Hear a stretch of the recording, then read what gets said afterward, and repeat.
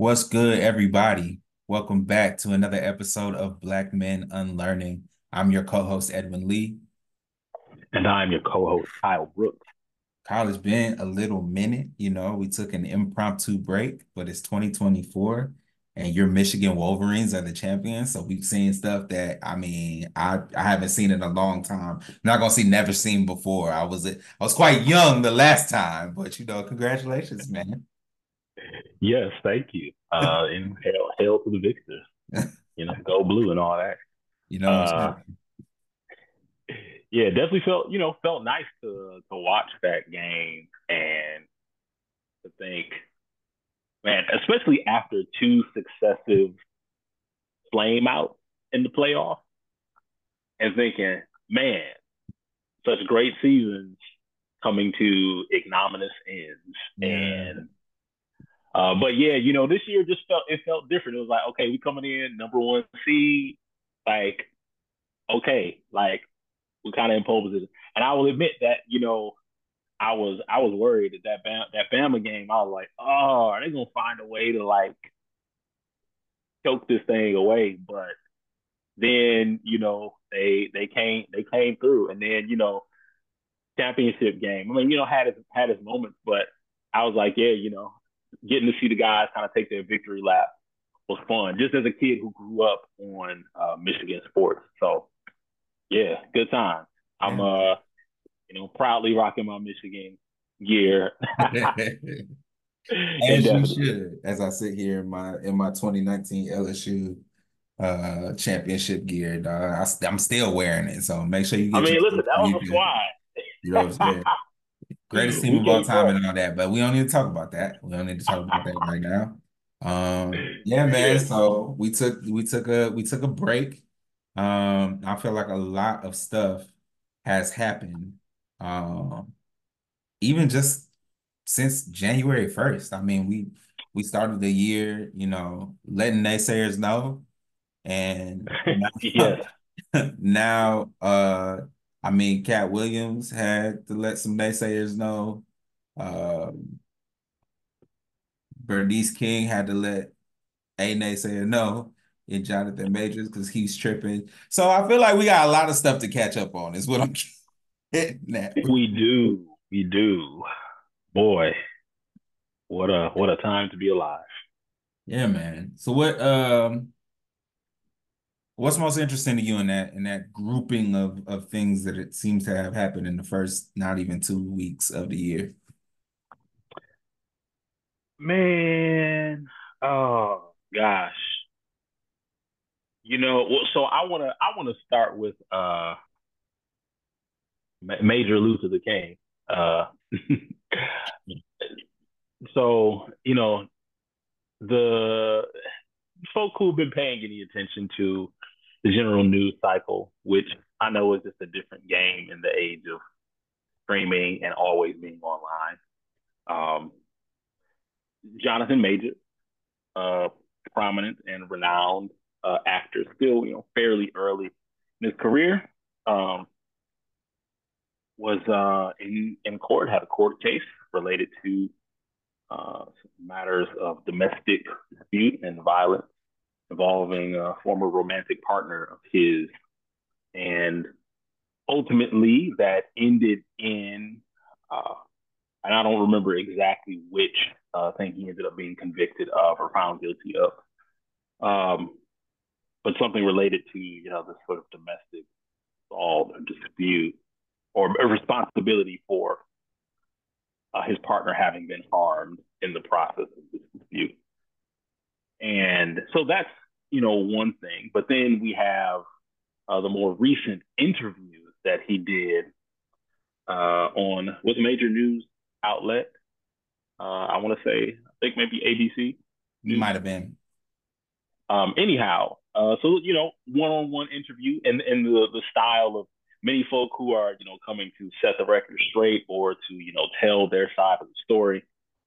And what has been tragic comic has been the recurring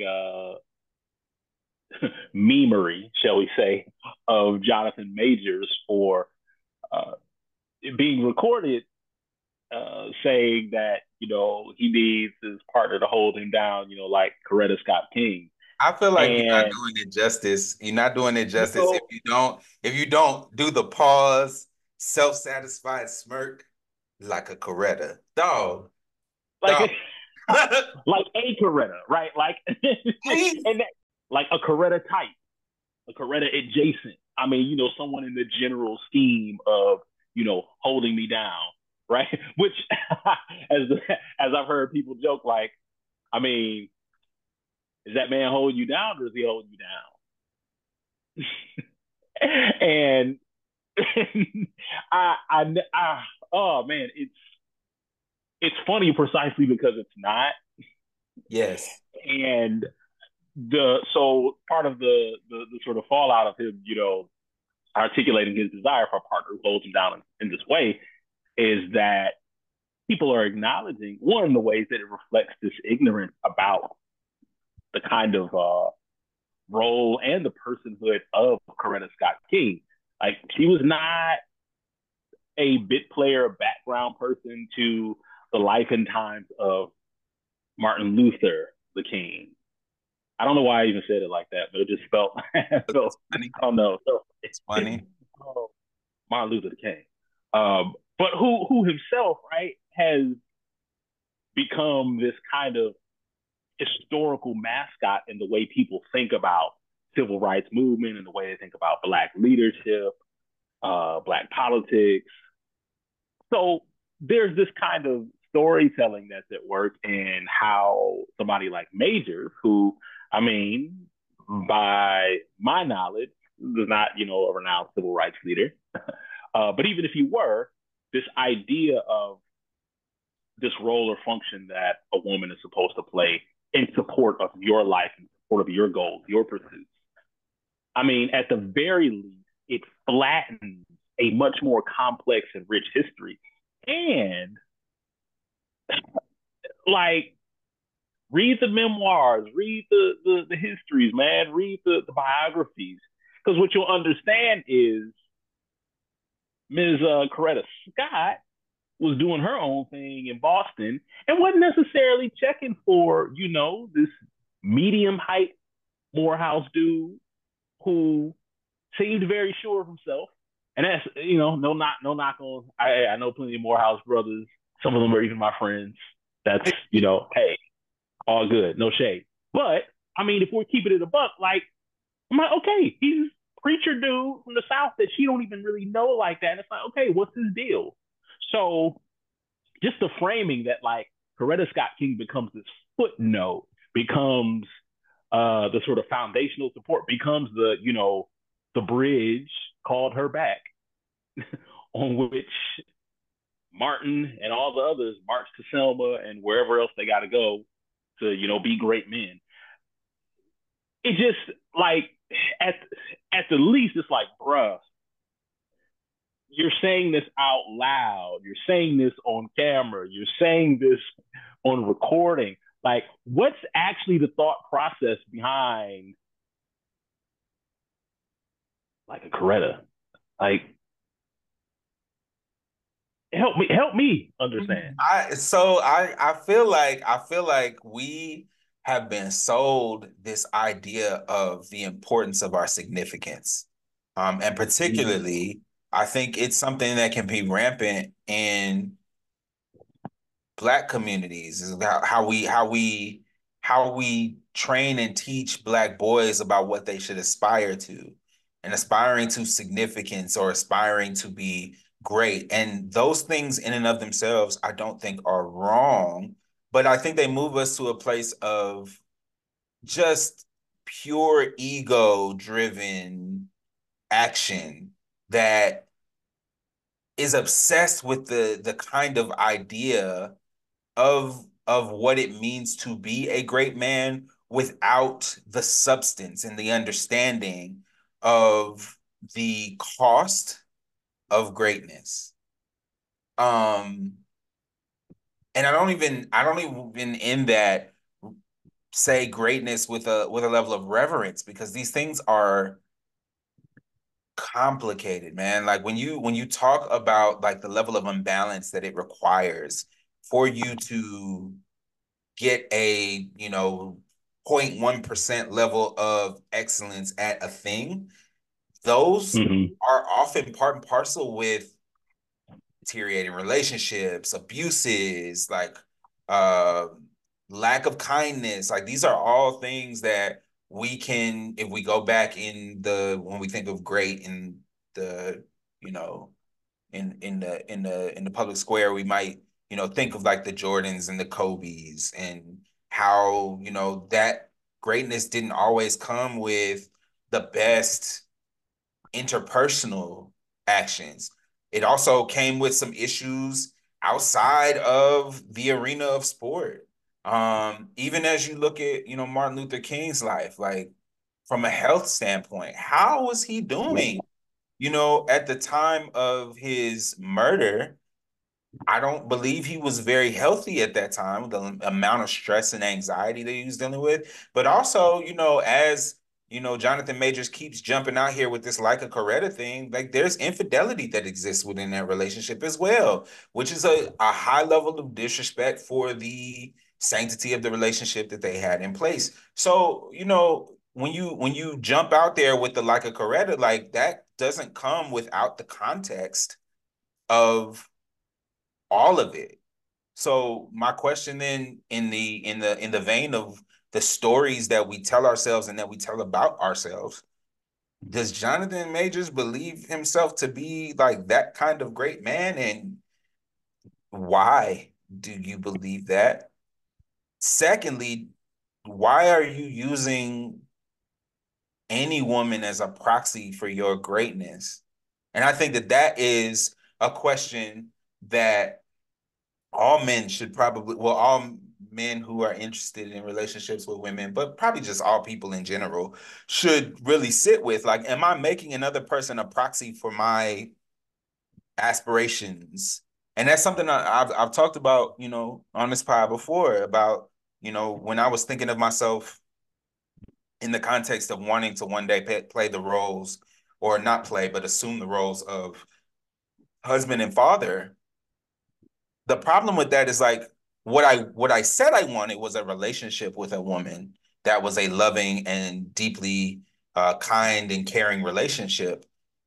But what I was amounting it to and what I was pursuing was assuming the roles of husband and father. And that husband father thing doesn't have anything to do with the other person. I could do that with anyone. So some of this is reducing another person's entire humanity into functioning as a support for my ego. And like that's all over Jonathan Majors. And I would just ask, do you have any real friends, bro? Because like somebody should have pulled you aside and said, stop saying that, bro. Stop saying that to people. Stop saying that in public. Just stop saying it altogether. You sound ridiculous. Because it's giving goofy. It's so goofy, bro. What the hell? And then to have Bernice King say, hey man, stop using my mama as a prop. Like this is a person I had a relationship with. This is my mother, who is a whole human being, and you keep calling her name in these stupid situations. What's wrong with you? Yeah, the invocation of her name is all about a certain symbolism. And it's also about what you're not saying. Invoking Coretta is saying something about himself. And not even so much about the particular role that a partner would ostensibly play for him, but it's saying something about the perceived importance of the role he's playing and why it requires this kind of support, Yeah. what seems to be an extraordinary or notable level of support. Because let's keep it a buck. I mean, Coretta Scott King held it down for her family after the demise of her husband, and she never remarried. Um, he carried on in so many ways the work that they had been laboring in together. Because Mhm. this is the man, I've written about this in reflection. You know, every time you think about one of these, you know, you think about these marches, these demonstrations, these moments that get memorialized. in various forms. I think to myself, whose house did they go to after? Yeah. Whose whose food were they eating? Who was cooking it? Man, who, made sure they had a place to lay their heads, man? Who was making sure, they had a little money in their pockets? Who was making sure, like, the kids were looked after? Like, there's so many layers of unseen labor that support even what we think of as our everyday lives. And when we think about what it means to have a measure of independence or importance, it occurs to me that everything we do depends on a lot of labor we don't pay no attention to and often ain't thinking about. I don't know who picked the blackberries I bought from the grocery store today. I don't know who, picked the grapes. I don't know who, you know, is working in the, plant that's generating and processing the electricity that's keeping my light on now or that's charging my computer. Like, on the most basic level, there's so much required to give us the illusion of what we're doing on our own or for ourselves. Huh? And like at that level of consideration is simply not present in this statement of, you know, I need a Coretta. But let's also talk about, and you mentioned in some respects the cost of this perceived notion of greatness. Because everybody you mentioned, like, yeah, the Jordan, Kobe, I think of a Tiger Woods. I'm like, man, respectively great at the things they sought after. And I think it's, I don't know, we could talk about like what the meaning or significance is of what they pursued, all having to do with like sports, entertainment. Um, and with Majors being an entertainer, and I will admit, a talented one. He's Very. really very good at what he does, which makes all of this feel even more cringy. But like, it's also a reminder to me, like, man, we consume what folk produce. We don't know nothing about these people. Come on. Um, and I'm sorry, like, you know, Kang the Conqueror is not like ending segregation. Like, great character, fun times. Loved him in, loved him in Loki season 1 and 2. Not so much in Ant Man. But like all of that being said, what exactly do you think or believe that your work is doing in the world such that I need a Coretta? Like, I don't know. Like, this is getting weird to me. And now that it's getting weird for me, I'm like, this is awkward. Can we can we not do this? Can we also think very clearly about the consequences of presuming that one's advancement rests on another person's surrogacy? Mm. And there's a particular way that like this lands on Black women. I believe it was Zora Neale Hurston who talked about Black women being the mules Yep. of this world. Um, mule is a pack animal. Yeah.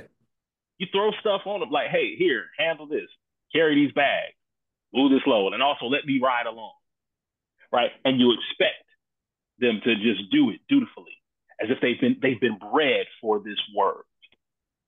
So, like, this question of the instrumentality of what you believe a particular kind of partner, and mind you, right, like he's saying like a Coretta initially to a woman who, by all accounts, is decidedly not Coretta for at least Could one not prominent could not reason. play Coretta in a biopic of her life. We would have so many questions.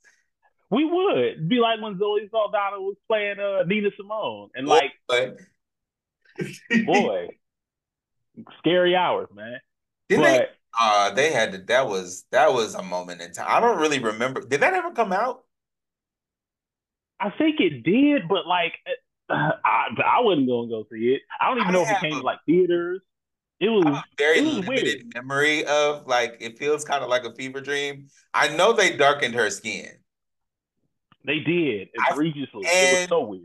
was there a nose prosthetic as well? I There vaguely was remember. Yo, that is wild. very, very wild. And yeah, like that whole thing was just strange to me. But like in the so oh gosh, like so all of that weirdness aside, there's part of me that's wondering like, so like did you just always believe this? If so, like, is that a thing you lead with? Is it like how long into a relationship until somebody finds out like, hey, so It this seems is for like at the Coretta? stage, at the stage in which somebody asks you what you're looking for, that this is the point of Right? saying this. You know how Because you say a thing and it sounds good to you, so you just like you keep repeating it because you're like, yeah, I like it. The fact that this is the thing that he decided to repeat, it's one of those moments that makes you question what you liked about his work in the first place. And I do not say that to disparage his work because his work was great. We obviously both of us we talked about this on a previous episode how much we're fans of his work and how that has nothing to do with what's happening right now. Because the text messages from his court case revealed a very manipulative way of him kicking it. It also revealed this, Coretta stuff. I mean, it's just, it's a mess. It's a mess with this yeah, individual. and like let's keep it 100. I got plenty of text messages I don't want seeing the light of day. Oh, 100%. Not because I'm doing something crazy in them, but just that's none of y'all business. Right, right, and man, I don't want to do no interview having to contextualize why certain things were said or like done. But like the point being, I think with all of that, and this is speaking of like the piece about like how and why this like particular woman in question was not and could not be a Coretta. Let's also talk about the other piece of this that I both think is relevant and in some respects unfair. Namely, like what it means for like a high profile black man to be, seen in this relationship with a decidedly not black woman. I think she was white, but like I don't want to I don't want to speak to what other aspects she might claim as part of her heritage, racial identity, so forth. Folks, that can be a whole thing. But ultimately, a white presenting woman with this prominent black man, and that already conjures up a whole lot of like other like weird and uncomfortable stuff for people around like interracial dynamics and dating and relationships, and particularly black men with white perceived women that gets messy and complicated. Because on one hand, I'm like, bruh, like you know, the extent to which race is an elaborate fiction suggests for me that yeah, this is just like a it's two human beings in a relationship, right? And the Mhm. racial stuff is not like a thing you choose. That's just like, hey, we are thrust into this world already being shaped and predetermined by racial animus and the fact of race. At the same time, a whole lot of energies around like, I mean, that's what he get for messing with that white woman. And I mean, we can speak in various ways to how we have been, if not warned, let's say strongly encouraged, Mhm. steer clear of certain dating choices. And like, I'm not going to cast aspersions on how this man, decides to move in his own relational life. Um, I will say though that part of within this sort of larger drama is the fact of how like the choice of a partner does have significant repercussions for the way things unfold in your life. And that's not like, on the basis of race, but like, who is it like we end up aligning with? Like, what does it mean to know the person you dealing with? Um, because too, like, I think about like, and I'm trying to think of the way the way to frame it. It's like before any of this public stuff happens, before anything in our lives goes public, there are always lots of private decisions and choices that we make well before this. Yes. Like, I don't think somebody like wakes up and one day and decides like, yeah, I need a Coretta. Like, I don't think that's a like woke up this morning and eureka. But like, it's like there's some choices over time, some way of being like shaped or formed into thinking like this is what you need or this is what you want. And man, like I've had to learn to like take a step back from like the desire to understand why people make various choices that they do. And accounting for the fact that like human beings, man, like we just be all over the place, man. Like we're not wholly predictable. And even like to some extent, right? There's both like who we build relationship with is consequential, and there are things we just cannot know until we're in relationship.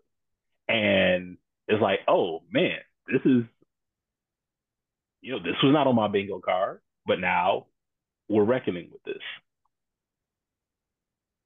There's a large part of this that I think is connected to the narratives that we build, what we Uh tell, huh. and particularly as it pertains to the Zora Neale Hurston quote that you mentioned earlier, this idea of positioning other folks for our based on their usefulness to us, whether it's the fact that they look the part or the fact that they actually can make our lives easier. And I think it just comes down to a deep misunderstanding about the value of relationship at best. And at worst, it's a maniacal level of egocentrism that can only lead to destructive paths. Because even within that context of criticizing Jonathan Majors for messing with a white woman, like Mm-hmm. the the criticism comes and the alternative is what? That he would have done these awful things to a black woman? Is that what we looking Yep. for? Because I don't, no, that's not that aspect, the identity of the person, the race of the person that he was with, doesn't have nothing to do with his behavior and the way he kicks it Mm-hmm. generally, which does not seem, based on the information that we have, to be above board and to be anything that we would desire of healthy interaction, loving and careful interaction. I think we have to be mindful of the limits of kind of the basic assessments that we get to. Because it's not that there's not a function in terms of what it helps us to think about and discuss, but it just doesn't encompass the complexity that we're actually dealing with. And I think to Mm-hmm. look at this major situation is to look at the consequences of getting full up on yourself to the point Yeah. of having no consideration for other folks' humanity, such that like you can just kick it any old way. You send in wild texts that you that can later be used against you. You are, hiring a lawyer who's doing all kinds of goofy things. You're allegedly setting up situations where you can show up in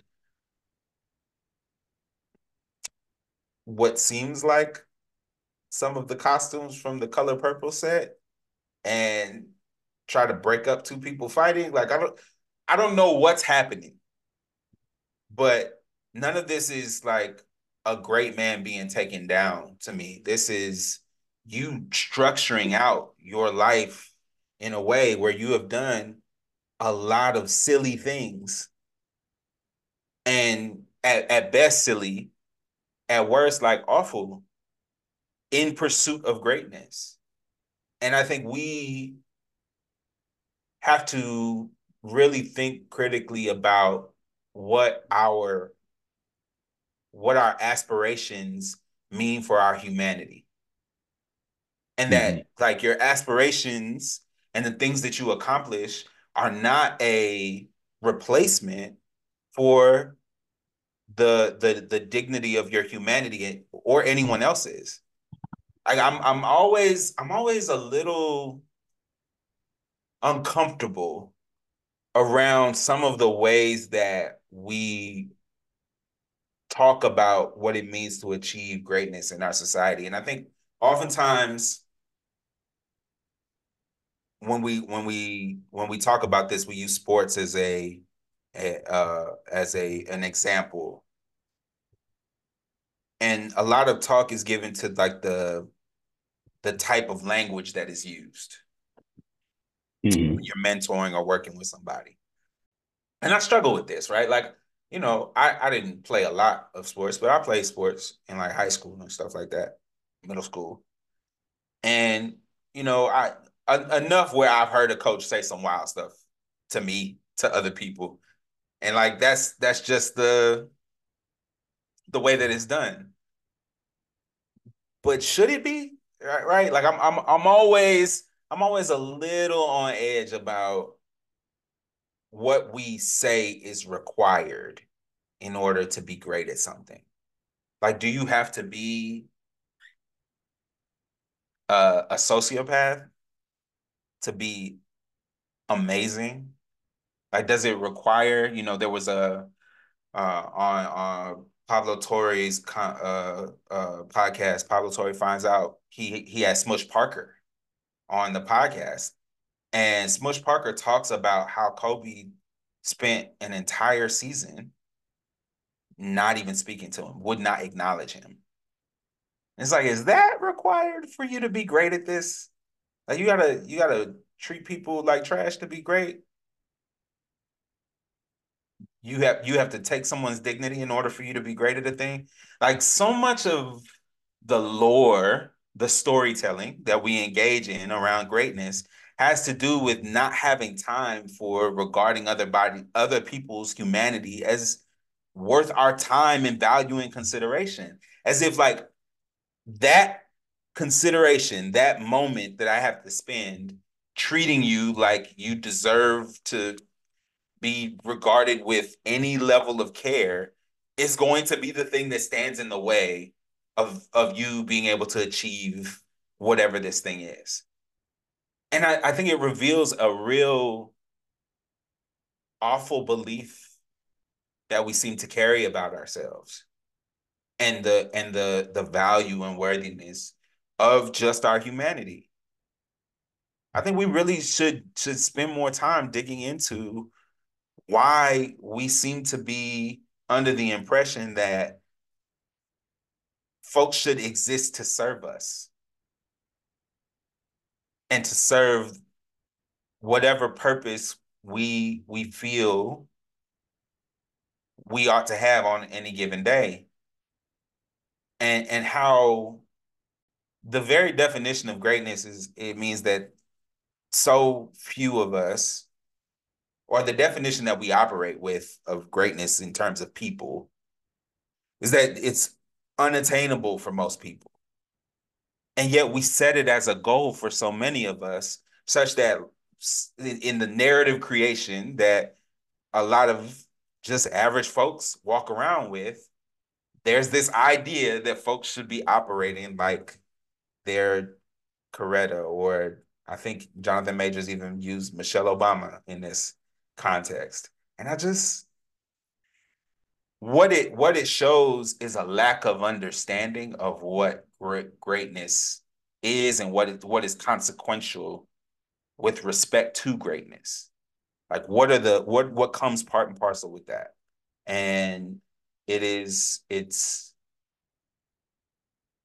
I have a sadness about it because it's reflective of just how we oversimplify everything so that we can have these comfortable pursuits to exist in.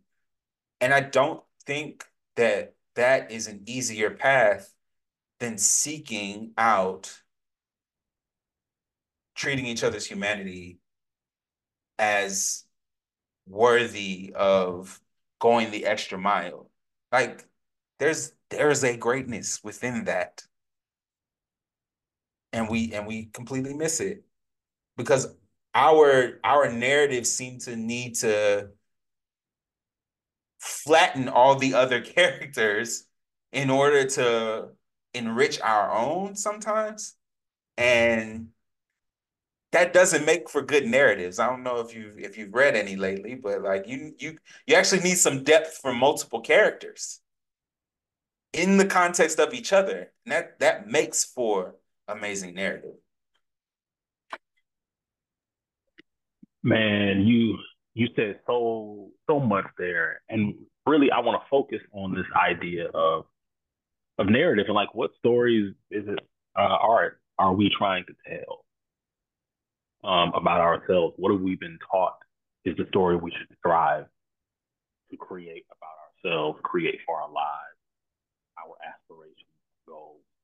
Um, this feels in a lot of ways like a really good connection to one of the other sort of major narrative stories of this new year, namely the interview between comedian and actor Cat Williams and retired NFL player and media personality Shannon Sharp. And if you haven't watched the interview, I mean, thing went super viral, 46 million views last I checked in the last 10 days. And so in this, I have some thoughts, and I'm the the scholarly side of me is saying like, let's sit down and write about this like for real at some point. But in this interview, it's such an unconventional interview the way it starts out because Pat Williams just goes straight into like, all right, I'm unloading, like I got stuff to get off my chest, and so it's at this point it's like, well, Stan is interviewing him, but like Cat is on his own, like, hey, I'm on one right now. I'm a let some things go. And he says he's, responding in part, and he's there in part because he's responding to these other comedians who had been on, Club Shay Shay podcast and who had, mentioned his name in different respects. And he felt like, I need to clear the air. I need to set the story straight, set the narrative straight. And boy, did he set things straight for nearly 3 hours, which one, shout out to the indefatigable stamina of both men, both Cat Williams to be on for like almost 3 hours. I mean, and I really you gotta it's an interview, but I think we also have to think of this in terms of a performance. He understands and understood the medium. Like, here's a guy who is a consummate entertainer who knows it's not just about the story you're telling, but how you tell it. And for all of the, and admittedly, problematic elements to some of the things he was saying. But like, let's also talk about like what does it mean for him as a comedian, as someone who also takes the craft seriously, as someone who understands it as part of this longer tradition of kind of folklore and storytelling, and particularly with African American comedians. Like, and at the heart of it, I see him doing. you just tell it's two very different interviews, right? Like Jonathan Majors, like more muted, serious, trying to like speak to the gravity of what's happened and what it's cost them. You saying like, yeah, a lot of the Hollywood stuff is kind of dried up. Like that ain't he ain't getting no love like that right now. And I don't think that'll be forever, but at least for a while. Mhm. But and then you got Cat Williams on the other hand, who's basically airing out like his compatriots in the entertainment industry and saying like, yeah, fam, it's a whole lot of trash, whole lot going on, and y'all need to know what it really is. And he does it in this comedic way that has you laughing while you're also like, whoa, wait, really? And while you're also like getting these fantastical kind of rhetorical statements, whether it was, I read 3,000 books in a year, or, I got accepted to college at 7. And like what I was sharing this with somebody how the point is not entirely about like truth telling is not the same as fact finding. And part of like the question we ask about a thing, sometimes the most useful question is not like, is this true? Sometimes the more useful question is, how is this true? In other words, what kind of truth is being suggested or being highlighted for us? What kind of point is being made through the story that's being told? Right. Because even right, like I think about stuff like Aesop's fables, right? And how they were usually these kinds of morality stories, or there's some object or lesson you're supposed to get from the story. The point is not whether the story is true. The question is the lesson true? Is it teaching you a thing that is real, that is concrete, that is meaningful? But I say, I turn to the Cat Williams because one, like it says something to me about the position from which people argue or articulate like their stories. Like Cat Williams has done well, has built a fine, and long-standing career in comedy, and hasn't necessarily grossed at the same levels as some of the other cats. And it's not about right like who made the most money, who got the most deals, etc. But I also like feel like that's part of like this element in here. He even mentioned, within this interview, man, well, Jesus broke. Like it's like he's saying something here about this relationship or the fact that there's not a relationship between the righteousness of your cause or your integrity and the kind of material success you may have attained. And so, like, however people feel about it, like there's some truth to the way he's coming at this. And I think what it tells us about like, well, where are you really locating your treasure and what are you willing to do to sustain or attain that treasure that you want? You bring up such an interesting point in this, and I much like you have not I've not been operating in a way in response to Cat Williams' interview with Shannon Sharp, where I've felt the need to, try to stand on whatever truth he's told, uh, because, once again, I don't know them people. So I don't know what has gone on between them.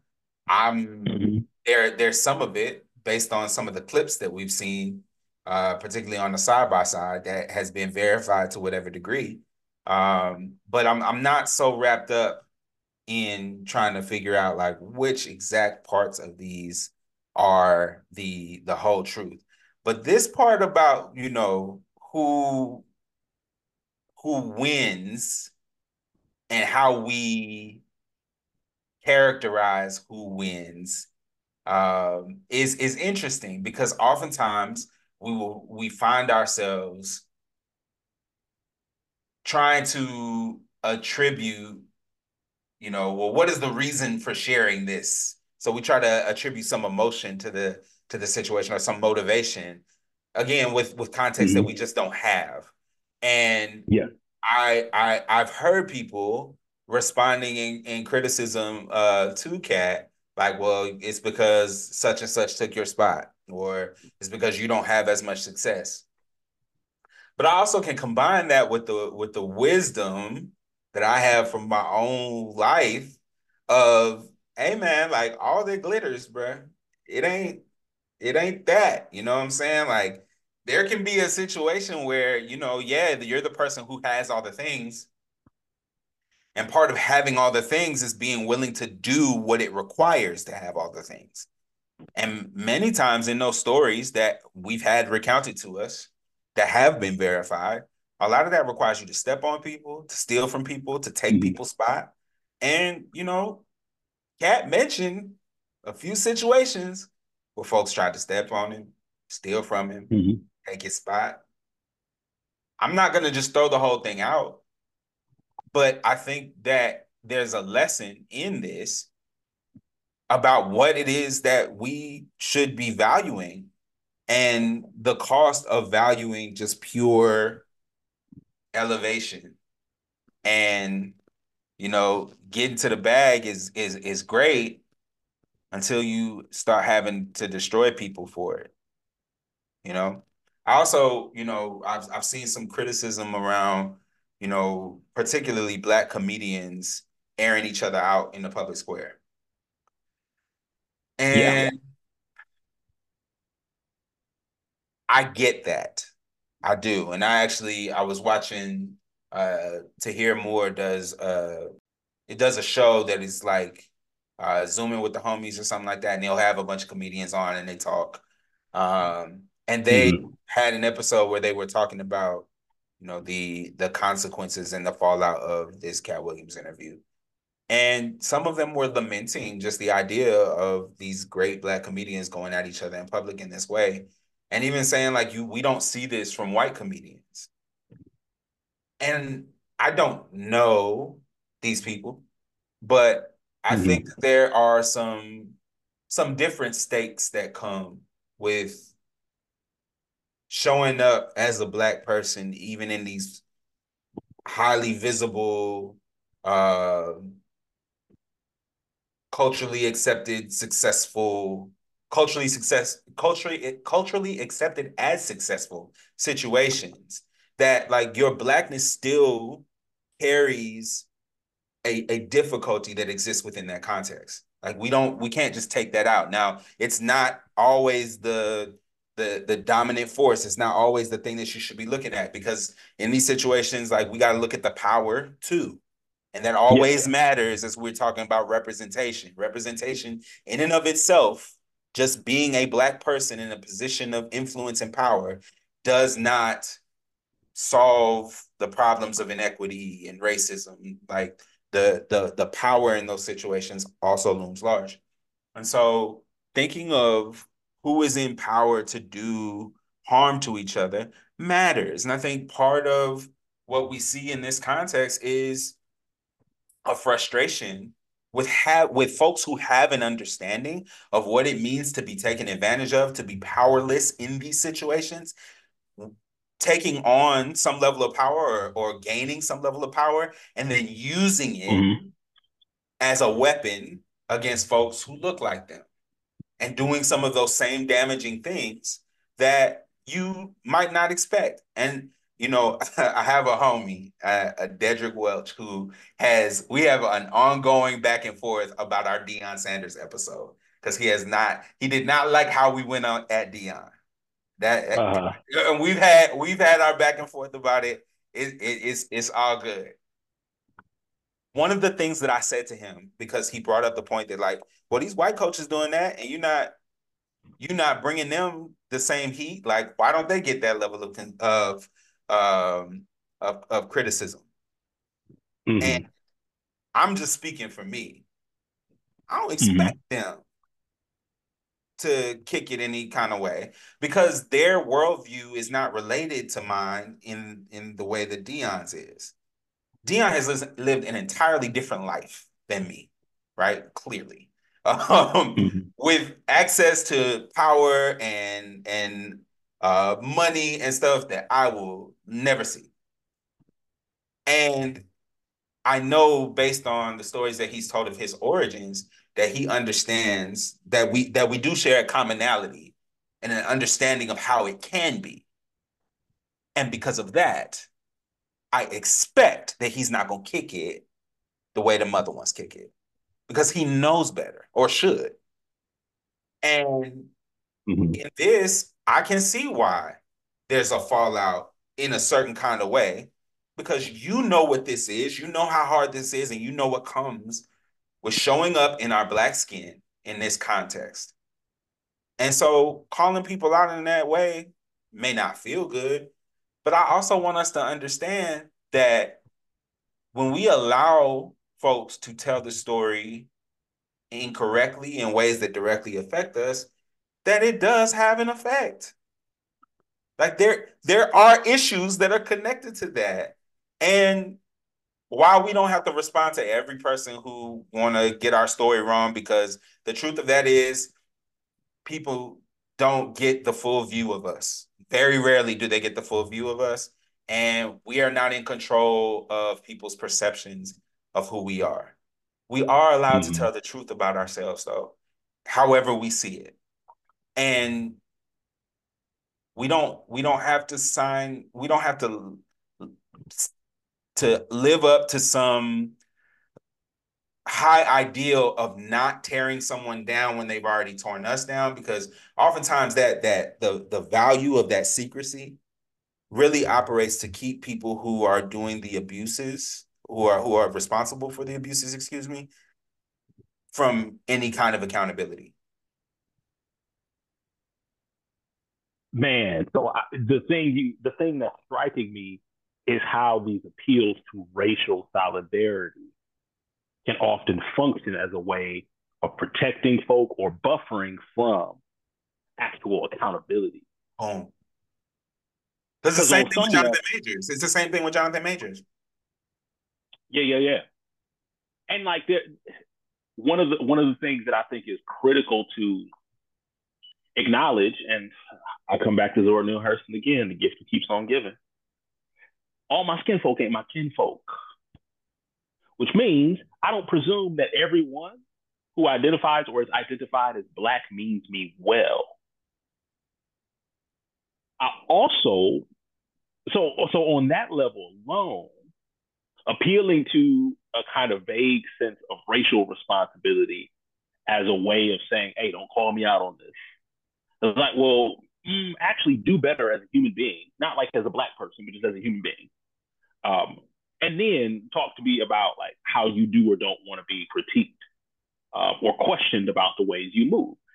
I also want to acknowledge a piece that I think is important, especially when folk, say stuff like, man, well, the white folk don't do this to each other. It's like, bro, people with resources, leverage, and power do all kinds of things to people you would presume they have or should have an allegiance to.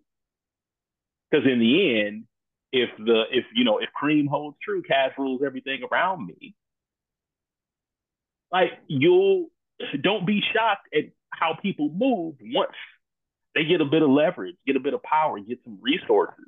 Sure. Because I'm like, man, there there there are ways in which I think a kind of structures of white supremacy can certainly like give the impression that like everybody on one side is in this together, and it's like not necessarily the case. Like ultimately, people, I think, regardless of how they're situated in the world and the identity, are often after their own self interest.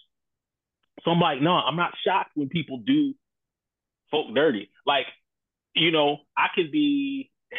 I think about what is it? I'm thinking about the best man final chapter, and one part of the storyline in there, old boy is like, successful, financier, investor, and he's also heavily invested in prison. Mm, And so he's profiting off of a system that like disproportionately impacts black men like himself. And like he has his own articulation for how and why that is, or like how he doesn't see that as a fundamental problem. But the point being, whatever notions of solidarity you think people are supposed to have, like, bruh, at the end of the day, like, call the spade a spade and be honest and forthright about how things really are. versus trying to, maneuver or navigate in ways that avoid responsibility. And on the point of responsibility and accountability, particularly, accountability has to be practiced with some measure of community. Like it's hard to like I don't know what it means to hold someone accountable when they're not in community with you. They don't even know you exist. Like, and it's not to say don't call things out that you know are right or wrong, but it is to say that like I think the notion of what it means to hold people to a standard, particularly folk get up in arms about this because they do this with various kinds of demonstrations and protests. They will tell you about when a thing is or isn't the right time to do this, or like, well, there's a better way to do that. And I mean, prime example I think of is the recent protest at Emmanuel AME, Yeah. um, where President Joe Biden was giving a speech, and folks, protesters interrupted the speech, calling for a ceasefire. Which, like, hey, if you know anything about the history of the AME Church, it begins precisely with a protest in the middle of church service. A predominantly white uh, Methodist Episcopal church in Philadelphia, as I recall. And Richard Allen and gosh, I'm forgetting the other guy's name right now. I would have remembered if I wasn't thinking about it. But maybe Absalom Jones. Anyhow, they walk out of the church service because like they're being told like, one, you got to sit in the colored section, and they don't wait till an appropriate time to lodge their protest. They do it like well no, like you're doing wrong right here in our faces. Well, we're going to respond to it right here. And so I think there's a way in which, too, in the attempts to police how people should or shouldn't respond. Because some folk, the critique of even like, say, a Cat Williams would be like, oh, well, there's a better way to do that. I'm like, man, folk be quick to talk about decorum in response and don't say nothing about the shystiness with which folk move Come on. when they're trying to build up their own brand or make sure their own star is rising or get to the bag for themselves. So like let's just acknowledge, man, in a certain respect, when it comes to conflicts of humanity, we are always at war. Like there's always a tension, a struggle, and to pretend like, oh well, decorum only applies when like I want things to play out a certain way. Might nah, sometimes, man, like the mess you do quietly is gonna have a messy public response. And you don't get to choose the clap back. You gotta choose how you want to move with integrity on the front end. Word. Yeah, yeah. And the criticism of that protest, particularly in what's the name of the church again? Emmanuel AME. Emmanuel AME. Um, comes without a criticism of folks then chanting to drown them out 4 more years in the middle Bruh. of the church where people were murdered by an open white supremacist that was affiliated with white supremacist organizations. Um, as our country supports a country who is enacting a genocide upon the Palestinian people. Like you don't see the violence of that. And so I think in all of this, it's I am often deeply troubled by the amount of energy it takes to peel back the layers and to do the work of highlighting the complexity in a time and culture in which it's so easy to take the easy way out and just make broad assumptions and give simple answers that do not reflect deep thought or study. It is, and I don't say that in a way to um,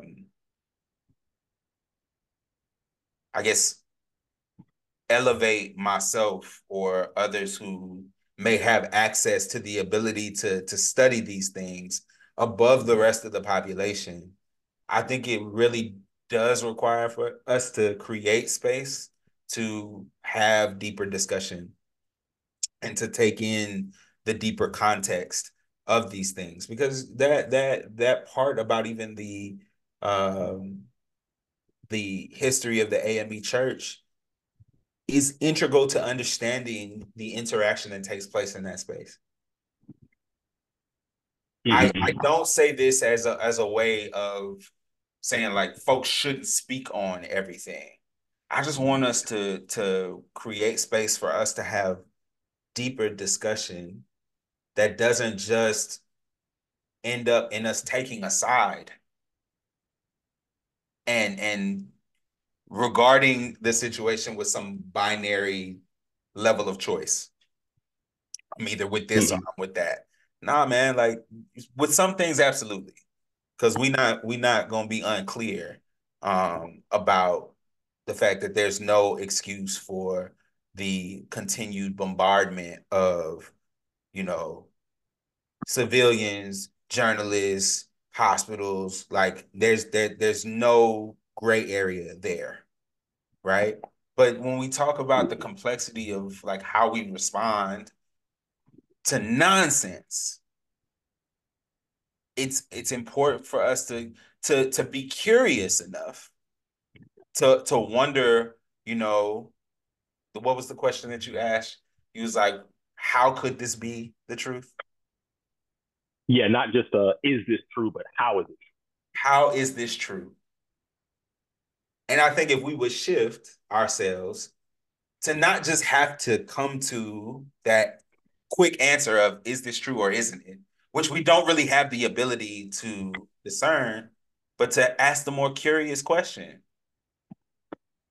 and then to do the assessment and to actually take in some information. Because even if you don't get to the perfect final answer, if you take in information, well sourced information, my God, please, can we all go back to English class in elementary school, where hopefully they taught you which sources were good sources and which sources you should not, if it got a bunch of hyphens in it, if it if it Yep. if it's, I'm not, just come on, y'all. If it's got underscores, maybe not. Maybe maybe just Wikipedia, I'll accept it. It's not perfect, but you could go there. Just let's not rush to give an answer. You don't have to be the first. You don't have to have it perfect. Just a little effort. Just a little effort, y'all. Yeah, man. When when people are quick to shut down questions and curiosity, that's when the alarms ought to go off. What I'm reminded of in all of this conversation we've had today is the significance of no paying close attention, but asking good questions. Like I try to instill this in my students, the idea that your objective, and I know this is hard to really absorb if you're focused on the outcome of a specific grade, and like nothing is good or valuable or useful unless you get this particular product. But the thing I try to emphasize is I'm more interested in your questions than in the answers. Like we study, we read, we discuss, we think, we write in order to find our way to better questions, to do a better job of getting to the heart of a matter, not simply seeking the simplest explanation for it, but asking questions about how this comes about.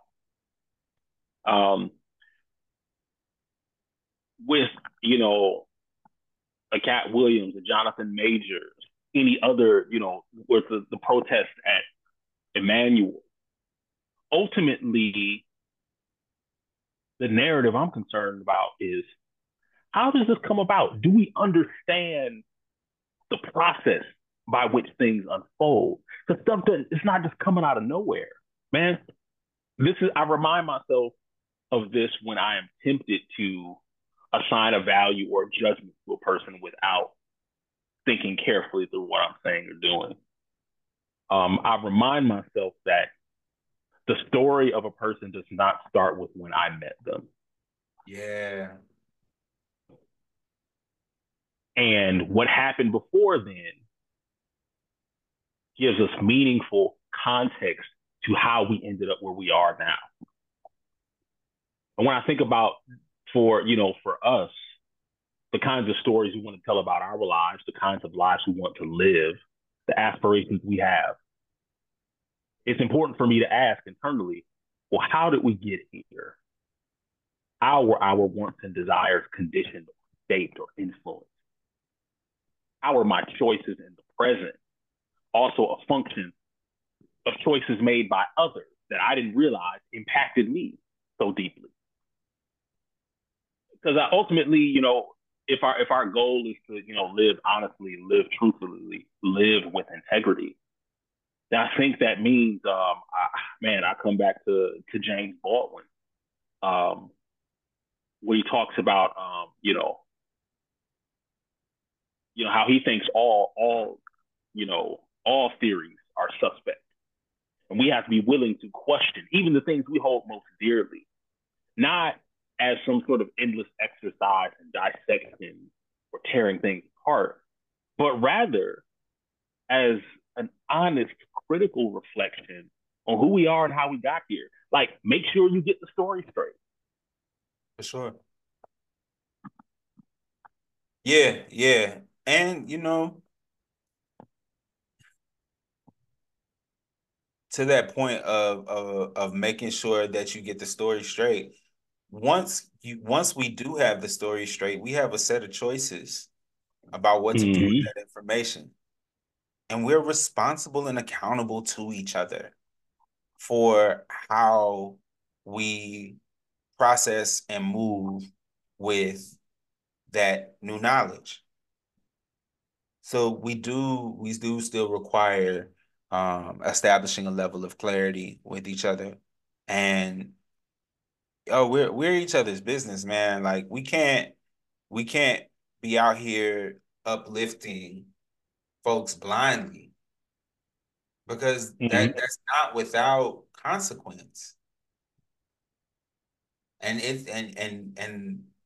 though the consequences can be complicated, we don't get to beg out of the responsibility of dealing with what we play a part in creating or sustaining. Mm-hmm. Yeah, man. We all have a responsibility with our voices, with our platform, with our interpretive faculties.